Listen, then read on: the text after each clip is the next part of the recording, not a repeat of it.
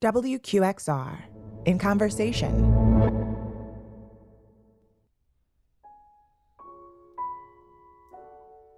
This time is so weird for me because I want to say that on one hand, it's like I want to be really sad and I want to be, my spirit feels sullen, at times because I know there's been a lot of people who have lost their lives. There are people who are seeing death every day. So on one hand, there is extreme sadness. But then on the other hand, for me as an artist, I hope that I use this time to help other people in whatever way I can.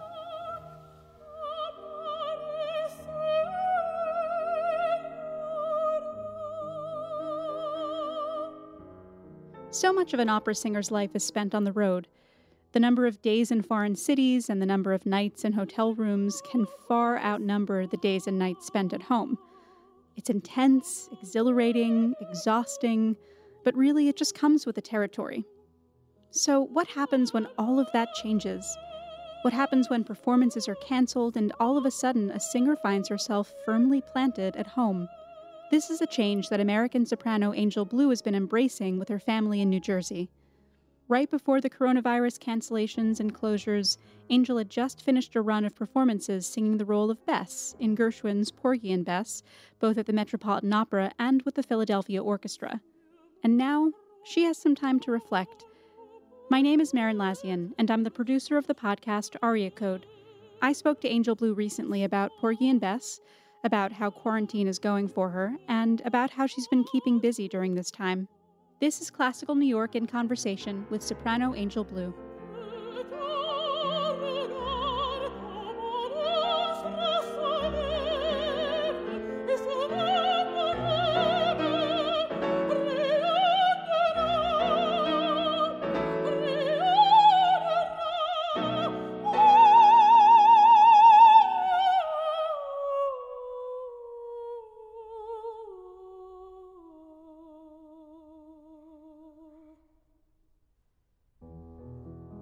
I guess, first of all, how are you doing?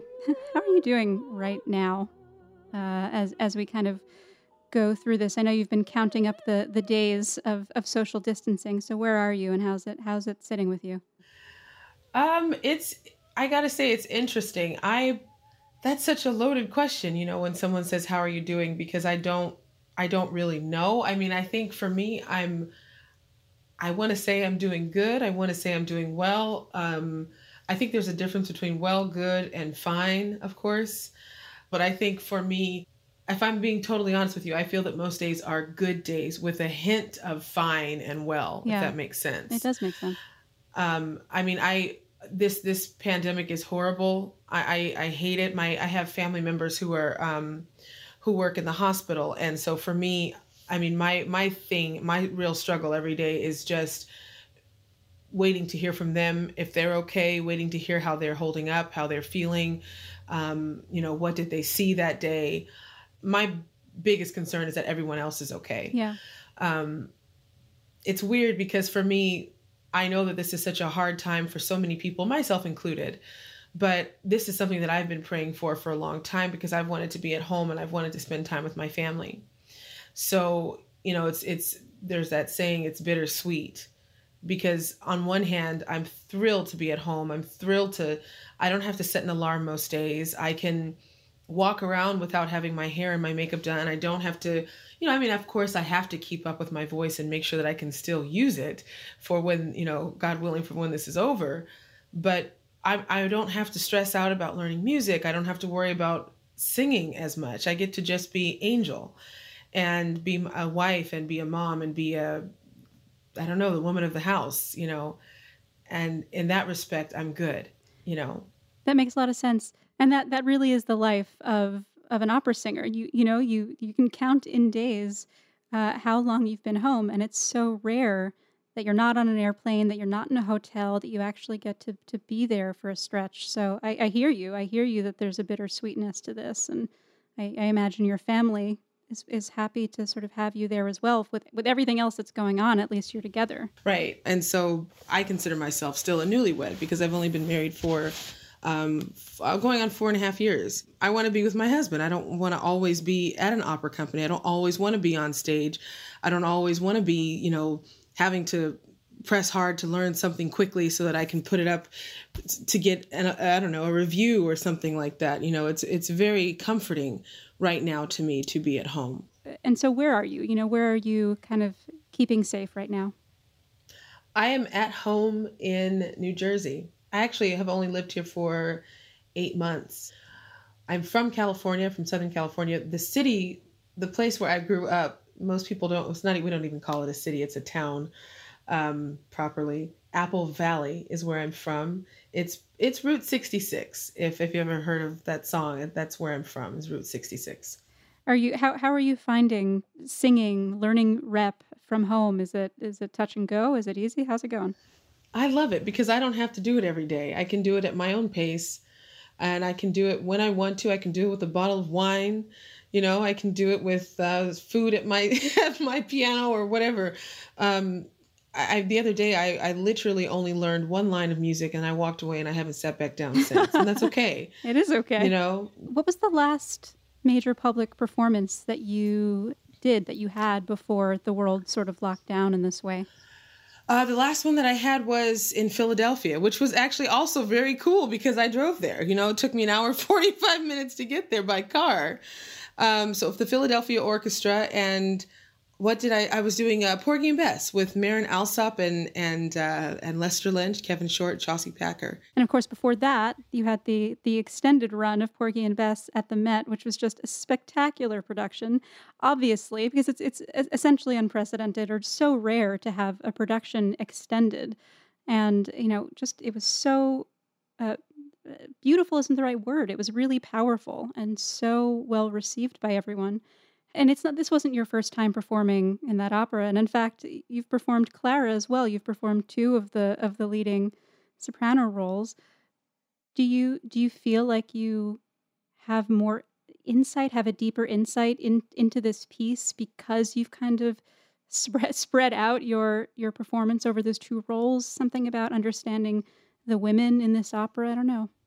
I think so. I think that how I feel about the opera, first and foremost, I think is probably what really helps me with what I think of the opera, with how I portray Bess. I don't know if that makes sense, because I've had a long history with the opera. I first learned of the opera when I was, I guess I was in high school.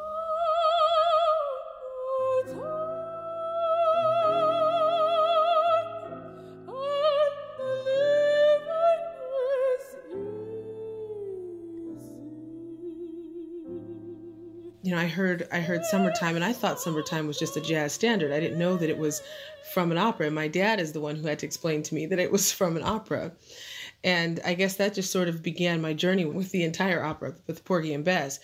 But having sung both Clara and Bess, and then at the concert in Philadelphia, I also sang Serena. And so that has definitely opened up my mind and my eyes, my heart to who Porgy and Bess are, and who everyone on Catfish Row is. So I do think that's definitely helped to sort of broaden my horizon on the entity that is Porgy and Bess. You mentioned your dad, another singer, and your very first teacher. Do you remember, I mean, this opera is such a rich, and some people think complicated history, and I think that there are lots of things to say about it, right? Across the board, culturally, racially. But in your very first experience of it, did any of that hit you, or was it just a piece of music that you were engaging with? I think it was just a piece of music that I was interested in. I don't know, maybe I'm naive, or maybe I'm, not intelligent enough to really look at Porgy and Bess from a perspective of being a racially charged piece of music, because I really look at it as just being a universal piece of music. I look at it like Bohème or like Tosca, La Traviata. I see it as like Faust. Everyone it's just about the human struggle, just about people. I was thinking about how you've played both Clara and Bess, and that reminded me that you've also played the 2 female leads in La Bohème, Mimi and Musetta. They're 2 very different women, just like Clara and Bess are. So is it just that you can't choose between these ladies, or is it that your voice is developing and that's leading to some of these changes in the roles that you take on? Yeah, I think it's my voice. I think it's my voice. I mean, I do love, if I had the opportunity to sing Clara again and someone said, Angel, will you sing Clara? I would take it. I would do Musetta or Mimi. I like the characters. I like to think of the characters as my friends. And that's so funny, but I do. I like to think of these ladies as my friends. And while I might vocally might grow out of one role into another, I still like to think that one woman helped me to understand the other better. If I may, it's kind of like, it's very true. 10 years ago, when I was, or I guess now 11 years ago, when I was singing Clara for the first time, I was in a very different place in my life. I was just out of college, single, living that sort of single life, trying to figure out my way, trying to understand opera, trying to get into an opera, trying to find a manager, all of that. And then 10 years later, not single anymore, being married, being a stepmom, having the home and all of that, plus trying to have a career. It's interesting because going from Clara and where Clara sits vocally is very different than where Bess sits vocally, and where Angel sat vocally comfortably 10 years ago. And just in the way of maturity also is very different. So it's fascinating to see how my voice has changed, how my life has changed, and how my roles have changed. And I look forward. I hope that I can do the same thing in the next 10 years when I'm closer to being 50. You mentioned thinking of these characters as being like your friends. I don't know if you can answer this, but whoever you feel your closest lady friend is there a role in opera that you feel is kind of her parallel? Oh gosh, I think right now it probably is. Tosca is so impulsive. I've only sung her role once, but this woman, she really is a lot like me. She's very strong. She's stubborn, very stubborn. I'm incredibly stubborn. I'm a Taurus. I like her because she's a woman who, I don't want to call myself a religious person because I don't like the connotation that goes with being religious, but I respect the fact that Tosca does have a faith. I also respect the fact that because she has a faith, she does expect things to happen sometimes a certain way. And when they don't, she gets a little bent out of shape, as my grandmother would say. And, and I think that there's a lesson in that. And I've had to learn that lesson also, the lessons in, being like, oh, please let this happen. Please let this happen. And it doesn't. I would like to think that there's a part of me that's very similar to Mimi, to Tosca. I was actually talking to my husband the other day about Leonora in Il Trovatore. That's the next role that I'm supposed to sing, hopefully at the end of the year. And he said, you talk about her like you just got off the phone with her. That's a great compliment, actually. I thought so too. I said, thanks, babe. And he said, no, really, you talk about these ladies. Like if I didn't know that you were talking about opera, I'd be like, oh, Angel has a new friend. Look, you are living the role. You're getting in there. I mean, I like to look at them as in that way, I suppose. Yeah, I love that.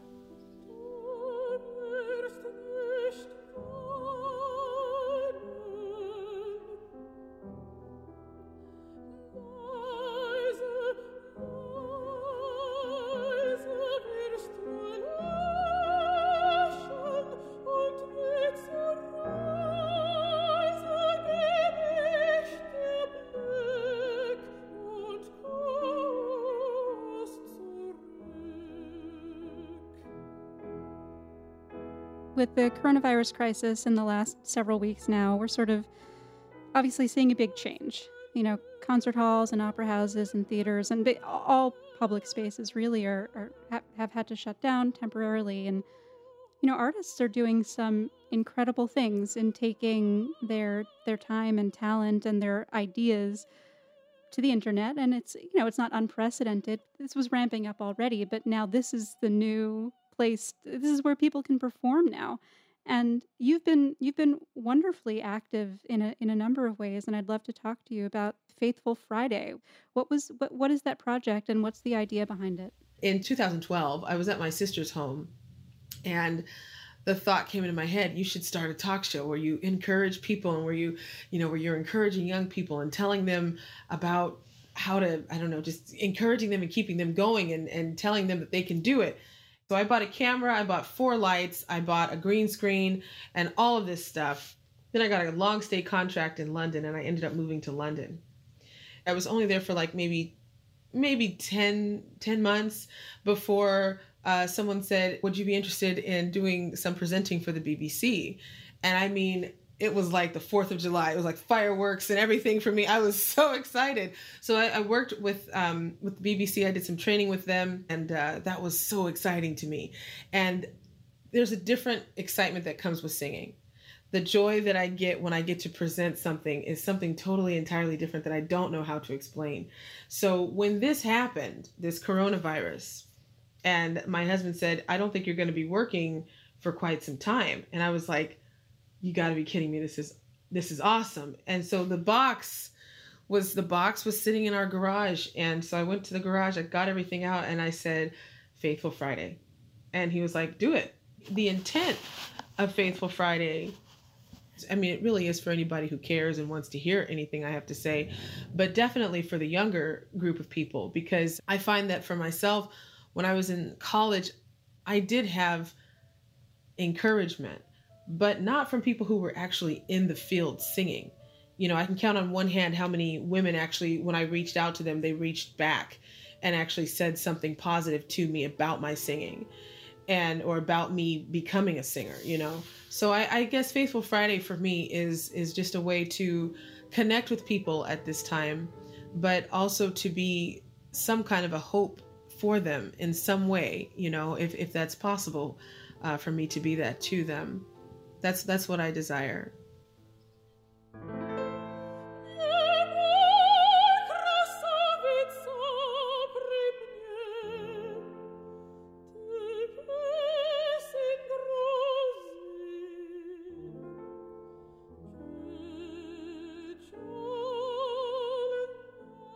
That was soprano Angel Blue speaking to me from her home in New Jersey. You can watch her Facebook Live show, Faithful Friday, every Friday at 12 p.m. Eastern. Head to WQXR.org for details. This episode was produced by me and Rosa Gollin, with help from Lucas Krongrimberga and George Wellington. I'm Maren Lazian, and this is Classical New York in Conversation from WQXR.